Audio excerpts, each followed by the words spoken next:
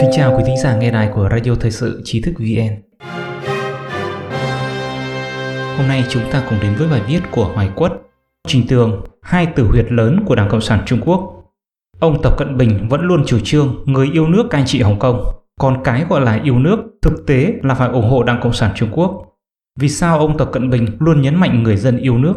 Ông Trình Tường, một nhà báo kỳ cựu tại Hồng Kông cho rằng tháng 9 năm ngoái, ông Tập Cận Bình từng đưa ra câu nhân dân Trung Quốc tuyệt đối không đồng ý. Điều này đủ để phản ánh hai tử huyệt lớn của Đảng Cộng sản Trung Quốc. Một là lo lắng nhân dân cắt đứt với họ, hai là sợ lịch sử không vẻ vang bị phơi bày.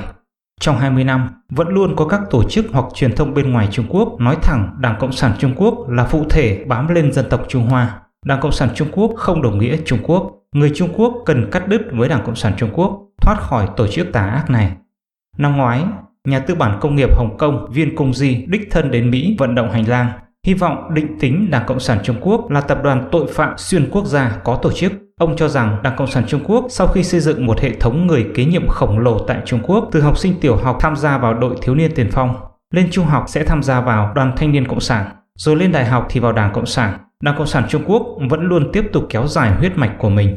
Do đó, nhất định phải định tính Đảng Cộng sản Trung Quốc là tập đoàn phạm tội. Người dân Trung Quốc cần cắt đứt liên hệ với Đảng Cộng sản Trung Quốc. Đảng viên Đảng Cộng sản Trung Quốc cần ra khỏi đảng, thì Đảng Cộng sản Trung Quốc mới triệt để giải thể. Tháng 7 năm ngoái 2020, trong bài phát biểu của mình, ông Pompeo đã chỉ thẳng Đảng Cộng sản Trung Quốc không đại diện cho 1,4 tỷ người Trung Quốc.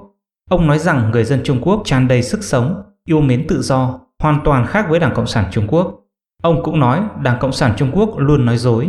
Lời nói dối lớn nhất chính là muốn người Trung Quốc tin rằng họ, Đảng Cộng sản Trung Quốc, đại diện cho 1,4 tỷ người. Tháng 9 năm 2020, tại buổi tọa đàm kỷ niệm 75 năm kháng chiến chống Nhật, ông Tập Cận Bình đã đưa ra câu nhân dân Trung Quốc tuyệt đối không đồng ý, bao gồm không đồng ý chia rẽ quan hệ giữa Đảng Cộng sản Trung Quốc và nhân dân, không đồng ý bẻ cong lịch sử Đảng Cộng sản Trung Quốc. Ông Trình Tường cho rằng hai cái không đồng ý này đã phản ánh tử huyệt của Đảng Cộng sản Trung Quốc. Họ không có tính hợp pháp trong việc chấp chính, do đó họ vẫn luôn gộp đảng và quốc gia lại là một để nói, sợ người dân cắt đứt với họ. Ông Trình Tường cười nói, mặc dù nói một cách kiên quyết rằng nhân dân Trung Quốc tuyệt đối không đồng ý, nhưng thực tế là nhân dân Trung Quốc tuyệt đối đồng ý. Tử huyệt thứ hai của Đảng Cộng sản Trung Quốc chính là lịch sử không vẻ vang của họ. Gần đây, Đảng Cộng sản Trung Quốc ra thông báo yêu cầu đảng viên học tập quan điểm chính xác về lịch sử đảng. Vì sao lại yêu cầu làm như thế? Luận thuật lịch sử quan hệ đến địa vị và tính hợp pháp trong việc chấp chính của Đảng Cộng sản Trung Quốc. Bởi vì lịch sử của Đảng Cộng sản Trung Quốc đầy dẫy dối trá và mặt đen tối, tràn đầy thảm sát và cướp giật. Có thể nói, lịch sử khó coi của Đảng Cộng sản Trung Quốc đã đến mức không đáng nhắc đến. Do đó, dịp Đảng Cộng sản Trung Quốc kỷ niệm 100 năm thành lập đảng, họ mượn cơ hội để tăng cường luận thuật, trình bày và phân tích về lịch sử đảng, yêu cầu đảng viên tạo nên cái gọi là quan điểm chính xác về lịch sử đảng.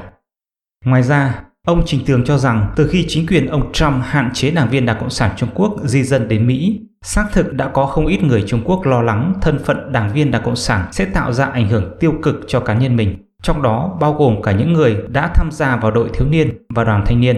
Do thân phận đảng viên nên không cách nào nhập cư đến Mỹ, đặc biệt là các đảng viên Đảng Cộng sản Trung Quốc đang ở Mỹ đều có sự bất an. Cái tâm bất an này sẽ lan truyền. Đây cũng chính là một trong những nguyên nhân mà ông Tập Cận Bình mượn cơ hội để tiến hành tái giáo dục lại một lần nữa đối với đảng viên.